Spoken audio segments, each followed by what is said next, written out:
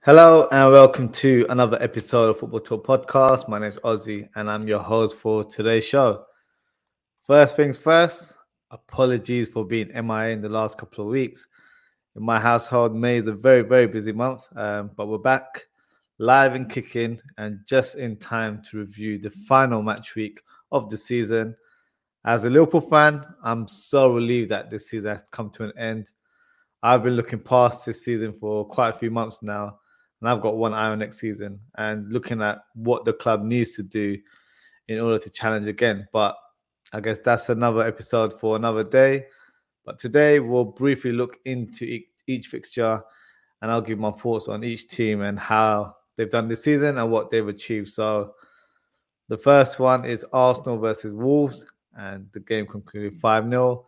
A nice way for Arsenal to end the season and give the fans some encouragement for the future. Now, let's keep it 100. Arsenal did bottle the league after having a 10-point gap probably a couple of months ago, I would say. And unfortunately, they've ended the season 5 points behind the champion, which is Man City. But honestly speaking, it's a tough way to lose a title. Trust me, as a Liverpool fan, we've experienced it a few times against this great Man City team. But for me, I think the club and the fans should be very proud of how the team have performed this season. Arsenal played some amazing football throughout the season, and a lot of people, in fact, didn't have Arsenal in their top 4 predictions. So, well, I did. I actually had Arsenal as a dark horse for the title, and I thought they would finish in 4th position. So, funny thing about this whole title race is that a lot of pundits are now disregarding Arsenal as title challenges for next season. I'm certainly not one of them. We'll have a clearer picture, I think, once Arsenal have signed some players as well as other teams in the summer. But I certainly think this title charge that they've displayed in this season will only give the young squad invaluable experience for the next season. And I'm sure they will go again. They're also back in the Champions League, which is another thing for Arsenal fans to look forward to. In regards to the opposition, Wolves, they've had a mixed season. First half, I would say they were pretty poor. But since the appointment of Lopetegui, the team has played better football and they've finished the season in 13th, which is a decent overall finish. And they pretty much avoided getting into a relegation battle. So for me, the big question is actually about the manager, who has been linked with other jobs, including the Tottenham job right now. So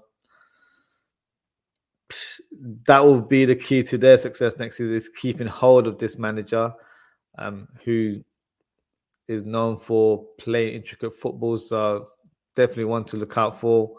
Wolves signed quite a few decent players last summer on paper, but for me, none of them really lived up to the bill. So recruitment will be very important in the summer. I'm sure George Mendes is on the phone recommending some exciting talents from Portugal to the Wolves committee right now.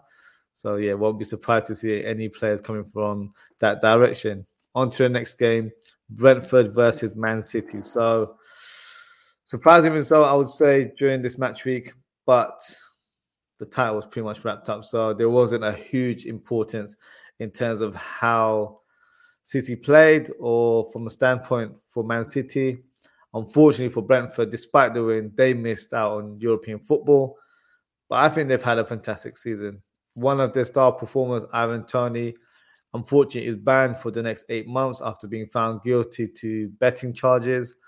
He's such a great talent. I hope the club stands by him and supports him during this difficult time in his career. With regards to Man City, they've simply been amazing so far. I always thought they would make a late charge and clinch the title from Arsenal. The experience and the squad depth was too much for the Gunners. Haaland had an amazing season, scoring 36 goals in 35 games, along with 8 assists. Now, that's some sensational stuff there. And in his debut season as well, I actually think he still has room for improvement in certain parts of his game, which is such a scary thought to have there. City are on a mission to win the treble. They face Manchester United this Saturday in the FA Cup final, and then they face Inter Milan on the 10th of June in Istanbul. Now, the big question is, will they win the treble? I don't think they will. I think the game against Inter Milan, I'm not sure why, but something tells me it's not going to be as straightforward as it seems, and we could be in for a surprise. But nevertheless, exciting couple of weeks for City fans and even us neutrals, as I'm looking forward to watching the two finals that are coming up. Next fixture, Manchester United versus Fulham. They beat them 2-1. Now, I've had a lot of United fans getting on to me in regards to my top 4 prediction video. Just want to say, calm down. It's just a prediction. It's not something that was gospel or something that I said would definitely happen. I was going off by Liverpool's form. That draw against Villa did not help. So it is what it is. But well done to Manchester United for finishing third and above Liverpool, I guess. That was the target from Ten Hag. So just let us know when the parade is in regards to that. Another team that makes its return to the Champions League. I've seen a lot of United fans and content creators mocking Liverpool with being in the Europa League. Now, all I have to say is don't worry, we'll see you there in January, as you probably get knocked out in the group stages, and we'll both be singing that Thursday night anthem for Europa League. So looking forward to that. In terms of Fulham, they had a great first half, I should say, of the season, and looked like they were actually challenging for European football. But regardless, they ended the season in 10th. And coming from the Championship, I think that's a great achievement in my eyes. And I'm sure a lot of Fulham fans would agree. I'm sure they're looking forward to next season as well. The next fixture, Newcastle drew to Chelsea. They were trailing in this game and managed to nick a point. But for Newcastle, finishing 4th is a fantastic achievement. And I think it brings their master plan forward by a few years. And I'm sure they weren't expecting to get Champions League qualification anytime soon. So you have to give a lot of credit to Eddie Howe and the coaching staff. They've been fantastic this season.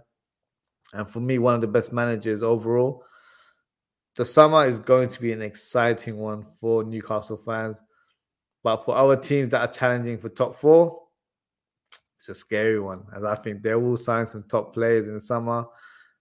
I won't say they'll sign elite players, but players that a lot of big teams are after. So, yeah, it's a scary thought. Nonetheless, Chelsea, on the other hand, they've been abysmal to say the least, spending over 600 million in 2 windows and then finishing 12th. The club simply has no strategy, no direction. They bought players left, right, and centre like it was FIFA career mode. Right now, they're set to appoint Pochettino, which for me is the right decision there, as he is a quality manager.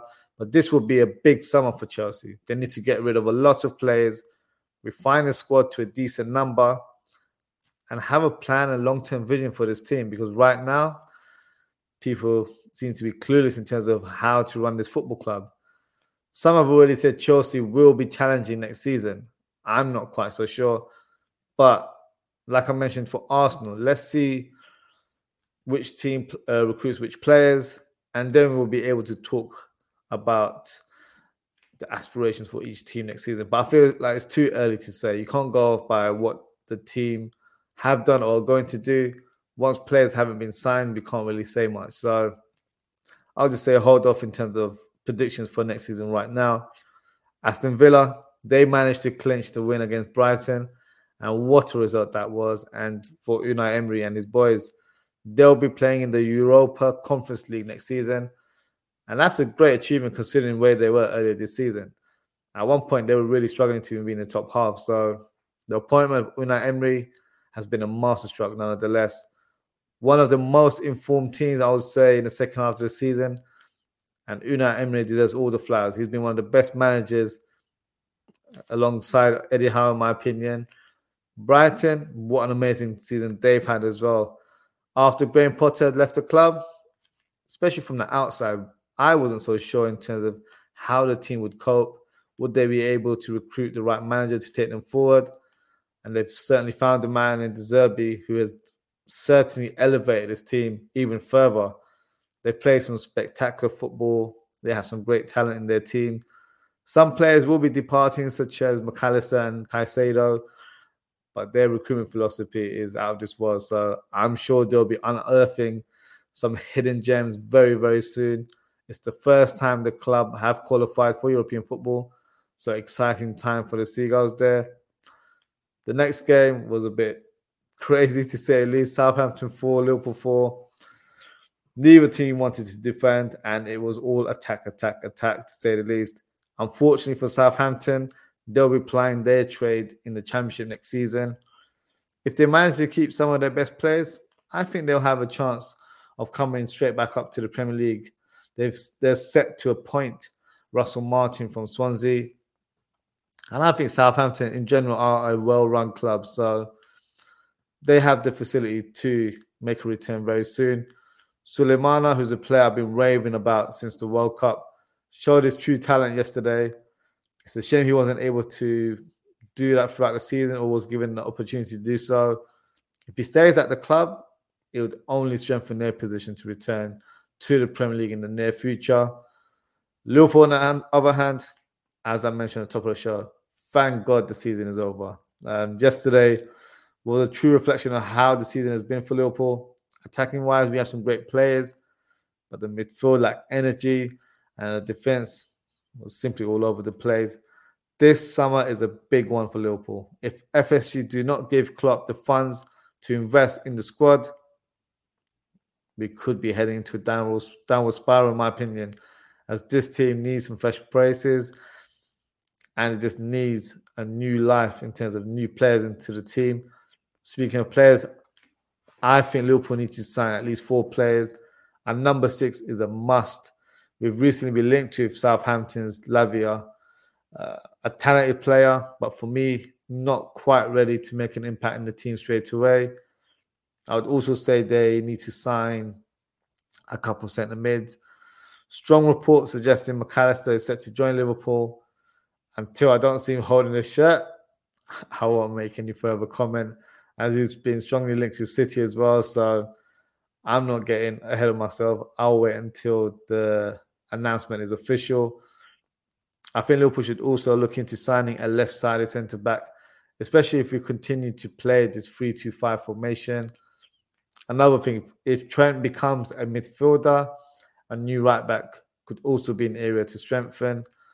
A bonus signing for me would be a right-sided winger to cover Salah, but I'm being greedy there. As FSG, as owners, they always recruit them bare minimum. So a lot to look forward to Liverpool.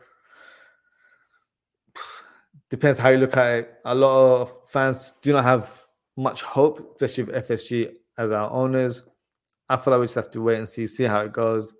If we recruit 3 to 5 players, I think we could be back in the fold again. But at this stage, I don't have the most sort of optimism with regards to recruitment. Only time will tell in that regards.